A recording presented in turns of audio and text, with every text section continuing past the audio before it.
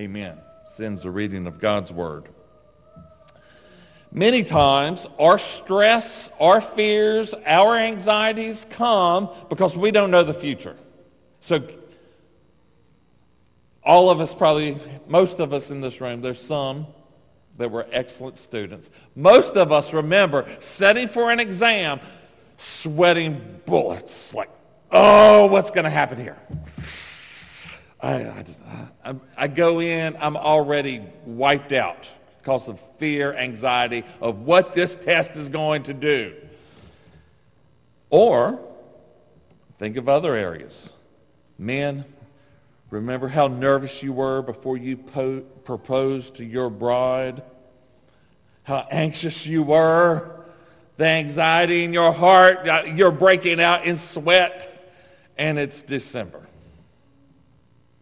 We're afraid and we're filled with anxiety because we don't know what's going to come. Imagine all the confidence that you would have if you knew, I'm going to get an A on this test. I'm going to. Imagine the confidence. You're going to go in, sit down, finish your test, no sweat at all.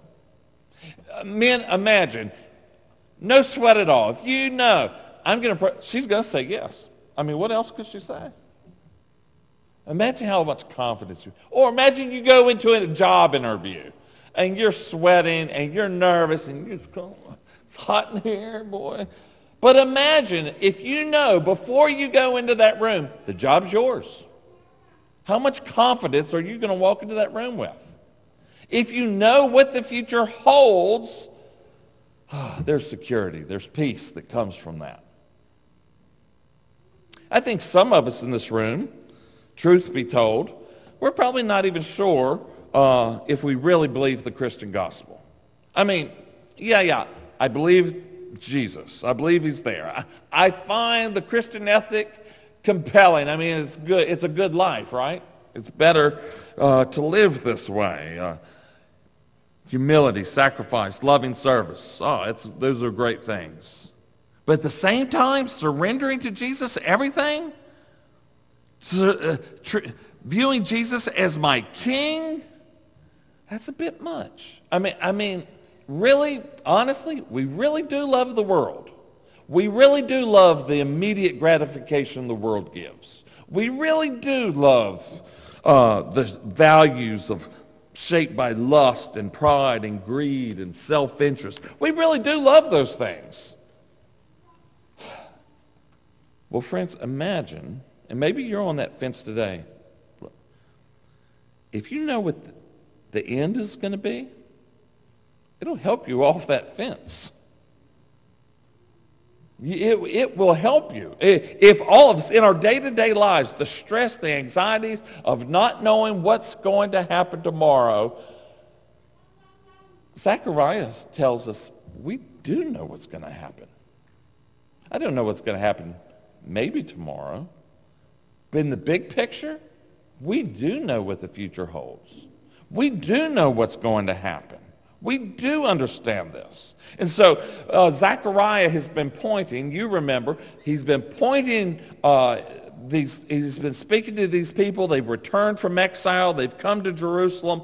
The temple is not being built very fast. They've kind of been slow, and they've been oppressed by enemies from the outside and their own sins from the inside. And there's all kind of turmoil that's taking place. And he has directed their eyes to not the last day, but for them a day that was in the future, that the Messiah was coming. The shepherd king, he was coming. He pointed them to the Lord Jesus Christ. He says, lift your eyes from these present circumstances. Lift your eyes. The Messiah is coming. The shepherd is coming. He's going to do that. But now, Zechariah says, lift your eyes up even a little further down the horizon. Gaze.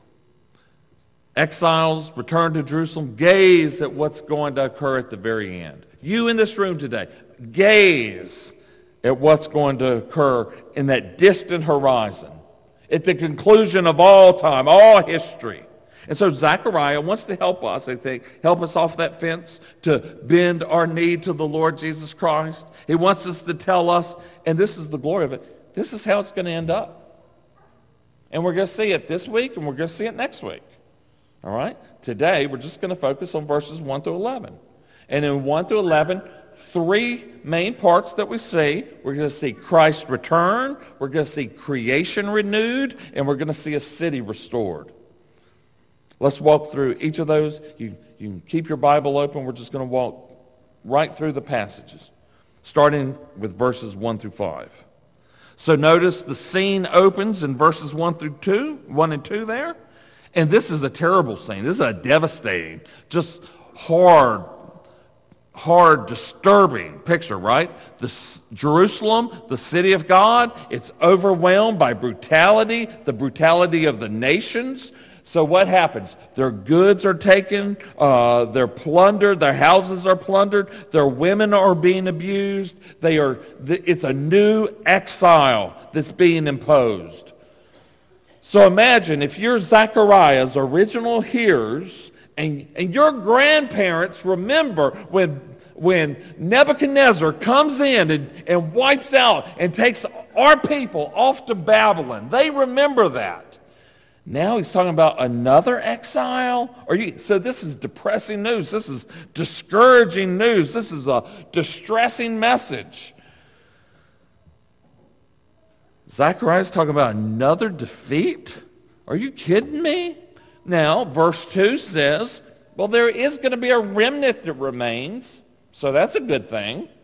But that's really a small comfort when you walk through that, right? That these nations are gathered to battle, and they're going to plunder our houses and take our city and rape our women. Half the city's gone into exile. Okay, great for that remnant, but what about the rest of us? This is a disappointing message. As Zechariah, we saw last time, he wants us to have the right expectations. And so here it is, as we face the future, here's what he sets out. Here's the world's final response to the people of God. Rejection, opposition, hostility, violence, exclusion, and exile. That's the world's final disposition towards God's people. So, there have been marvelous moments in the history of the world of gospel influence, gospel revival. We've seen that taking place. I am persuaded that, and I'm encouraged that there will be sweet seasons still to come if the Lord tarries, where the gospel goes out powerfully and marvelously. But do not ever think that the nations wholesale are going to turn and love the Lord and his people. Because they're not. The world hates Christ. The world hates Christianity. Friends, we see that in our own culture, in our country. We see that. So, look at verse 3. Right when the clouds of suffering and persecution, man, those clouds are heavy and dark, and it blots out. It's almost entirely dark. Right at that moment, a light pierces into the darkness right here. Here's the high water mark of worldly opposition. They're taking, they're plundering, they're abusing, they're doing all that. Just then, what happens? The Lord will go out and fight against those nations as when he fights on a day of battle. Here's the Lord, the warrior God, and he goes out. All the rage of the world is going to end how? It's going to dash itself to pieces like waves breaking on a rock of divine wrath, justice. He is going to bring this to an appropriate right end. He's the judge and the warrior God. Look at verses 4 and 5. It tells us more about that day. Although it's a little bit obscure. Like, what's this all about? Verse 4, the Lord will stand on the Mount of Olives. He will split the mountain in two, make a valley between this mountain, right? Verse 5, God's people are going to flee through that valley and find safety. References, you notice that, a reference to an earthquake during the time of King Uzziah in the middle of the 8th century BC, this great earthquake. The Jewish people know about it. It is part of their history. And he references it. Hey, this last earthquake's going to be like that earthquake, only much larger. Like Uzziah's earthquake, the people of God, they're going to now flee and have a way of escape. Now, this language that's being used is, what the language Zechariah uses, is apocalyptic imagery. Big word. All I mean by that is he uses natural phenomena to draw our attention, to teach us a lesson, to show us true things. So, I have seen so many pictures in my lifetime of like this scene trying to be depicted, where they'll be like, here's the Mount of Olives, and see it split, and see they'll draw a river coming down through it. Well, listen, Zechariah's point is not for you to marvel at topological change. All right. Don't be so amazed at the seismic effects here at the end of the world, of earthquakes and those types of things. That's not the point. Zechariah wants you to understand, and here's the main point, that God, the Lord God, he will move heaven and earth to protect and to keep his people safe. That's what he's going to do. That's the description. And he uses this graphic, powerful, concrete imagery here. All right? The presence of God in the last day. Even the very fabric of creation itself is going to be used in the defense of his children. Even amidst the worst opposition, the worst hostility, the worst violence that the world can throw at it. Okay? So it's apocalyptic imagery. But we do have some very specific things mentioned, right? Why is he could have just said a mountain. He doesn't say just a mountain. He says the Mount of Olives. So I think that's very important, right? He specifically says that. Think, what's happened at the Mount of Olives? Well, lots of things in the Bible. Ezekiel chapter 11, verse 23. The first exile, when the captives are taken away into Babylon. The glory of the Lord departs from the temple of Jerusalem. And this is what Ezekiel says. It stood on the mountain on the east of the city. The Mount of Olives. Here in Zechariah 14, the message is, the Lord who departed from this mountain has now at long last returned to this mountain for his people, and he will never leave them again. He'll never leave them again. The Mount of Olives. You just think of Jesus in his earthly ministry during his first advent. During his public ministry, how often the Mount of Olives comes into play. And it is from this very mountain in Acts chapter 1, verse 12, where we're told that Jesus ascends into heaven. Remember that scene? Jesus ascends into heaven, into the clouds. The disciples, what are the disciples doing? Right? Mouth open, jaws dropped. They can't believe it. And they're reminded, in the same way you saw Jesus leave, he's going to return in the very same way. Remember that?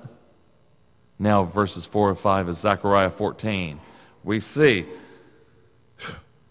we're just being pointed. Here's the same moment, right? The Lord who left in this way from this place, he will return. And when he does, all exile will be over. All of it will be over. All opposition is going to be undone on that day. And then notice Zechariah says, then the Lord my God will come. I got tickled when Scott was reading. That's the same phrase Paul uses. The my God. You hear that? It becomes personal, right? This is not saying God is going to come. He says, my God is going to come. And so the Lord my God is like, he can't even contain his joy at this moment because the Lord my God is going to come and all of his holy ones with him. He's going to come. He's going to come back just the way he went. You know that? Do you know that?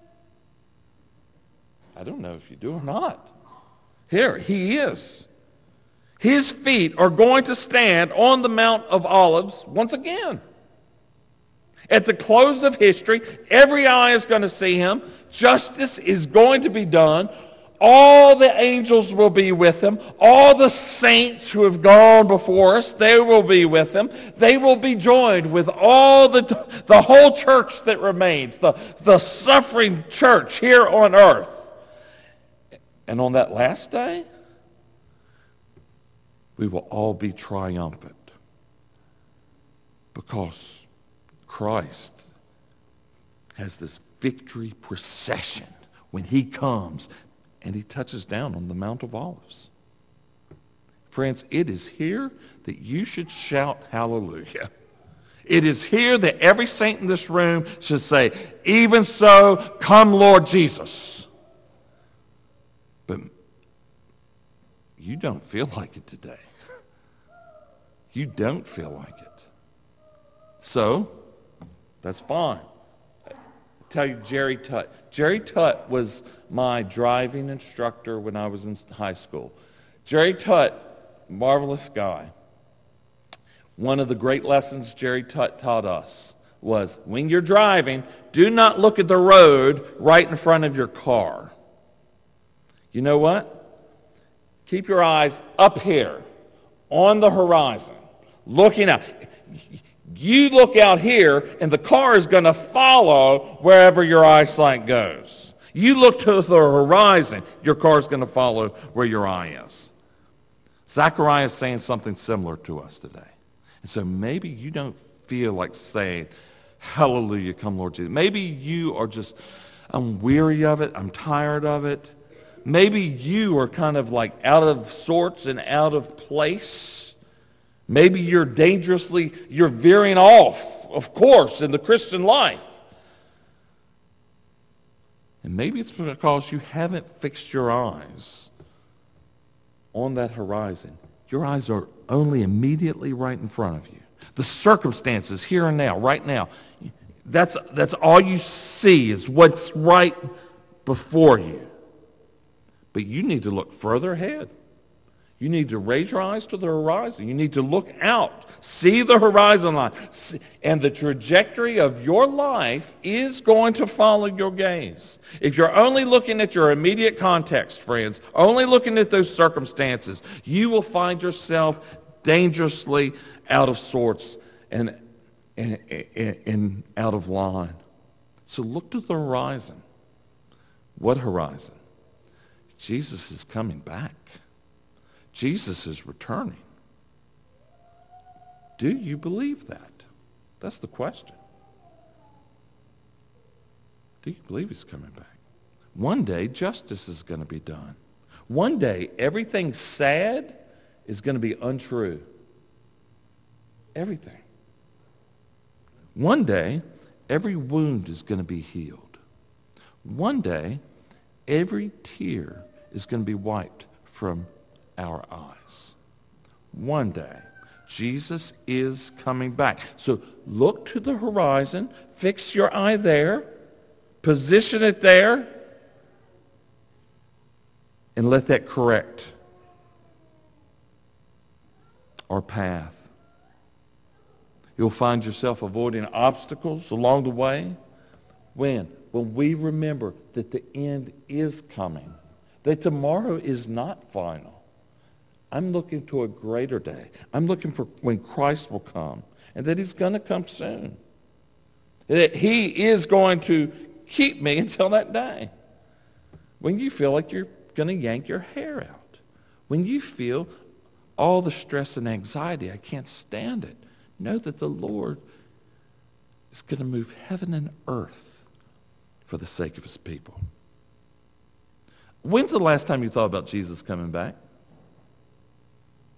When's the last time you thought about that? Have you become so overwhelmed with yesterday, today, and tomorrow that you haven't lifted your eyes to that horizon line and you haven't thought about the Lord Jesus returning? Maybe you've been so fixated on Fox or CNN or Newsmax or MSNBC. You've been so fixated on those kind of things, you really need to lift your eyes. I appreciate my brother said, man, he quit watching those news things and he just felt better because of that. Maybe you're so fixated on the news. You need to be reminded, here's how it ends. Here's what it looks like. Remember the final end when Christ's victory is going to be revealed. And cling to him and trust him. Remember his promise and live in the light of Christ's return because he's coming soon. Second thing, notice the creation is going to be remade. So Jesus comes, right? And he's not just coming, when he comes, he's not just putting wrongs right and injustices aren't just being fixed on this evil world. That's not the only thing that takes place. The whole cosmos, the whole world is going to respond to the second coming of Christ in a radical renovation, a massive overhaul, right? So look at verses 6 and 7. On that day, there shall be no light, cold, or frost. Now, I want to say, this is a difficult passage. A lot of scholars just say, we have no idea here. In fact, if you look in your ESV in the footnote of the Pew Bible there, if you have that, you'll notice the footnote 2 just says, the Hebrew is unsure. Let me translate that. That's a theological way to say, I don't know. I don't have a clue. I think this is a better and more clear way. And when we use clear passages of Scripture to help us understand those difficult parts, and I think that's what we should do. So verse 6, read it this way. On that day there shall be no light.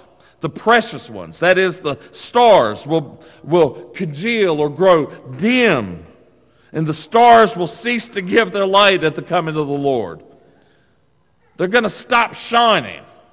Isaiah 13 verse 10 says, for the stars of heaven and their constellations will not give their light. And the sun will be dark at its rising, and the moon will not shed its light. Joel 13 verse 15 says, the sun and the moon are darkened, and the stars withdraw their shining. Matthew 24 verse 29 says, immediately after the tribulation of those days, the sun will be darkened, and the moon will not give its light, and the stars will fall from heaven, and the powers of heaven will be shaken. So when the second coming of Jesus Christ arrives, creation itself undergoes an astonishing upheaval. This is what verse 7, and then shall come a unique day. This is an unprecedented day. So a day when the Lord comes, and when he comes, there's going to be a new light that dawns. So no longer do you need the sun and the moon and the stars. You don't need those things anymore. So no longer night and day, because there's not going to be a sun and a moon. But we're told in evening time, there's going to still be light. Well, how's that happen? If you don't have a sun and moon and stars, how are you going to have light in the evening? Well, friends, creation is being remade here. Go all the way back to Genesis chapter 1. Remember the ordering? Remember, go back to your Sunday school classes. Remember the order. Light was made first. before the heavenly bodies. Light is made before the sun and moon and stars. So, in the new creation, in the new heavens, the new earth, there's light once more, but no heavenly bodies. Revelation 21:23 says, the city has no need of a sun or moon to shine on it, for the glory of God gives its light, and its lamp is the Lamb. So it's reminiscent, right, of that original creation. There's no sun in the sky, no moon, but there's light. Also, like the original creation, there's this river. Remember, in creation, there was this river that flowed through Eden. So here in verse 8, a mighty river runs through this city. Ezekiel 47, the prophet Ezekiel, he foresaw a day when there would be a renewed temple, and this river of living water would flow out, life-giving water. It would flow in such strength and such potency that when it got to the Dead Sea, that salt water would be made fresh water, and it would be filled with life, teeming with life. The temple in Ezekiel's vision, sort a kind of Eden restored, a sanctuary in which God would again meet with his people. Zechariah is hitting the same theme, only it's not a garden and it's not a temple. Here it's a new city, right? The new Jerusalem. And from this new Jerusalem flows this river of life. All of these images, right? Eden, temple, city, all of these images, they combine, don't they, in the book of Revelation.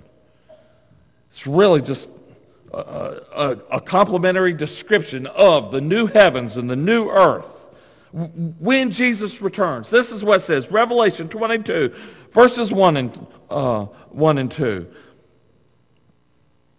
Then the angel showed me the river of the water of life, bright is crystal, flowing from the throne of God and of the Lamb, and through the middle of the street of the city. Also on either side of the river, the tree of life with its 12 kind of fruit, yielding its fruit each month. The leaves of the tree were for the healings of the nations.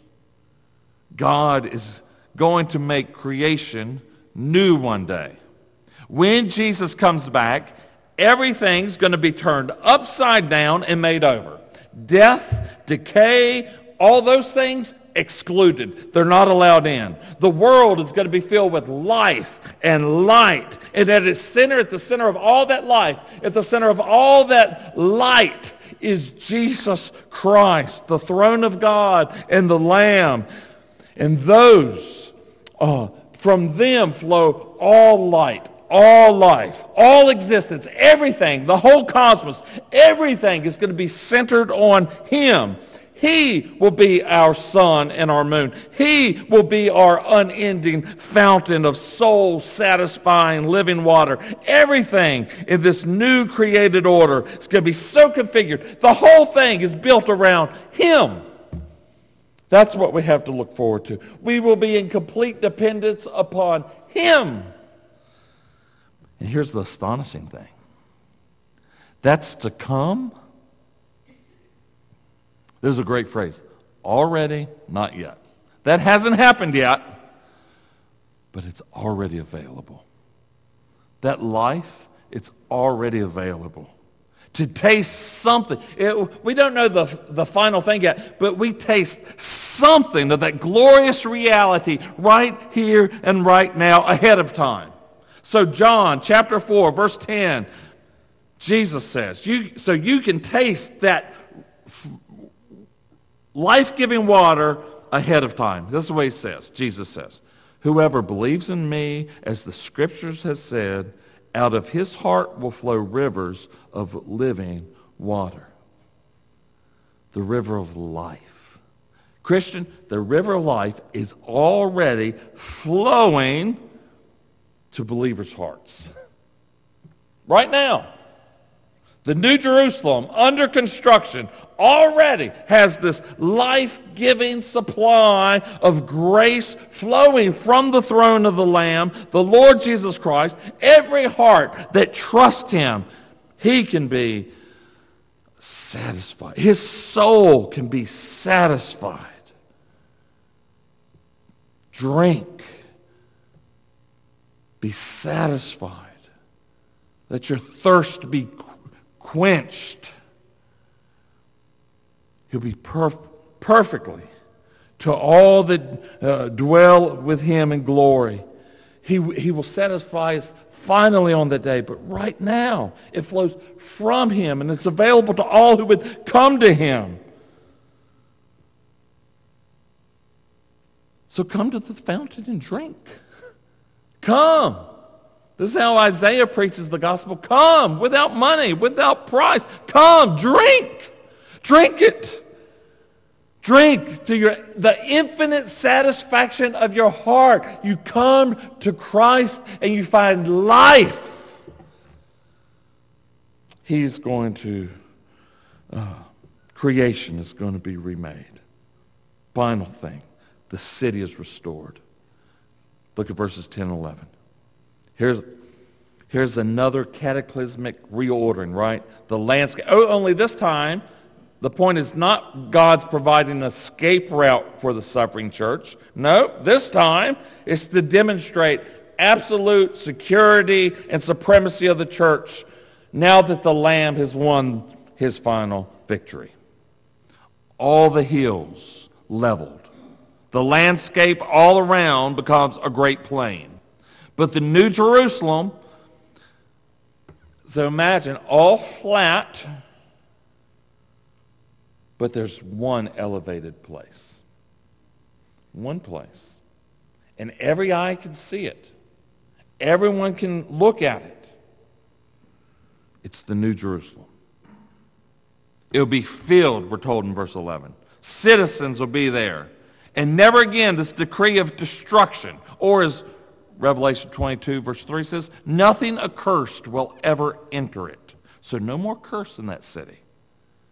And it will dwell, the church, the people of God will dwell in the New Jerusalem, complete, unending security, peace, no division, no tension. No tension between Christians. None of it. All gone. No tension between believers' hearts. It won't be there. No friction. Peace, security, unity. Jerusalem, at the end of verse 11, Jerusalem shall dwell in security. Friends, this is what heaven will mean.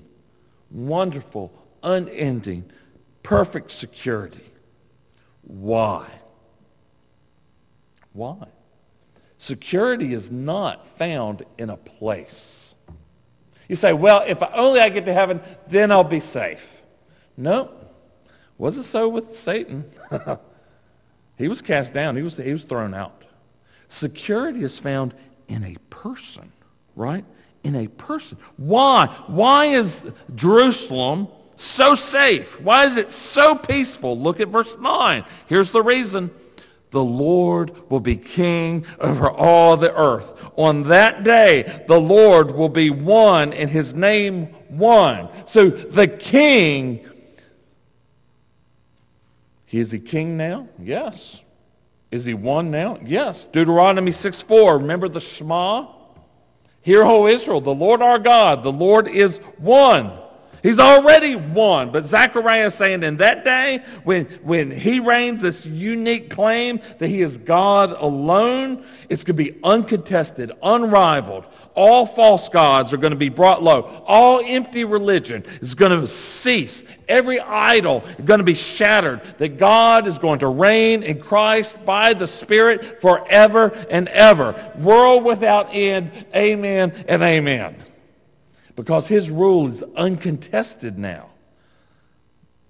His victory, absolute, total, complete.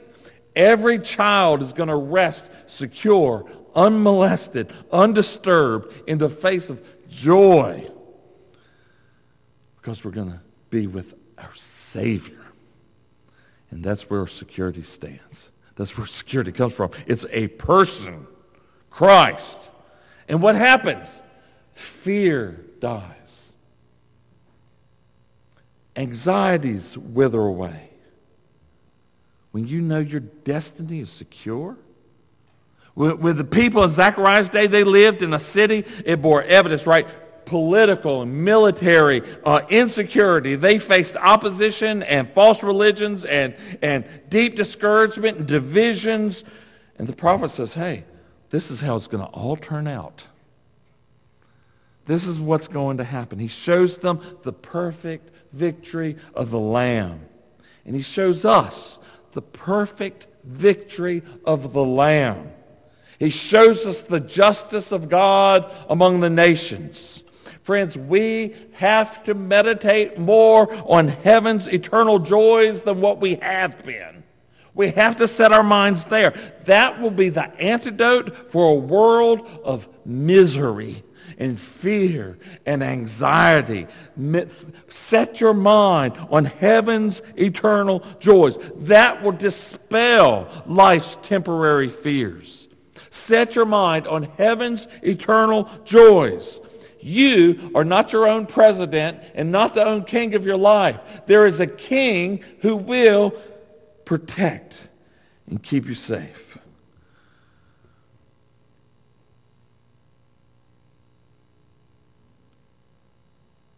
You can rest secure in the victory of the Lord Jesus Christ. Set your eyes on him. Keep your eyes there. Don't let them wander. Don't let them stray. Set your eyes there. Fix your gaze on that horizon line.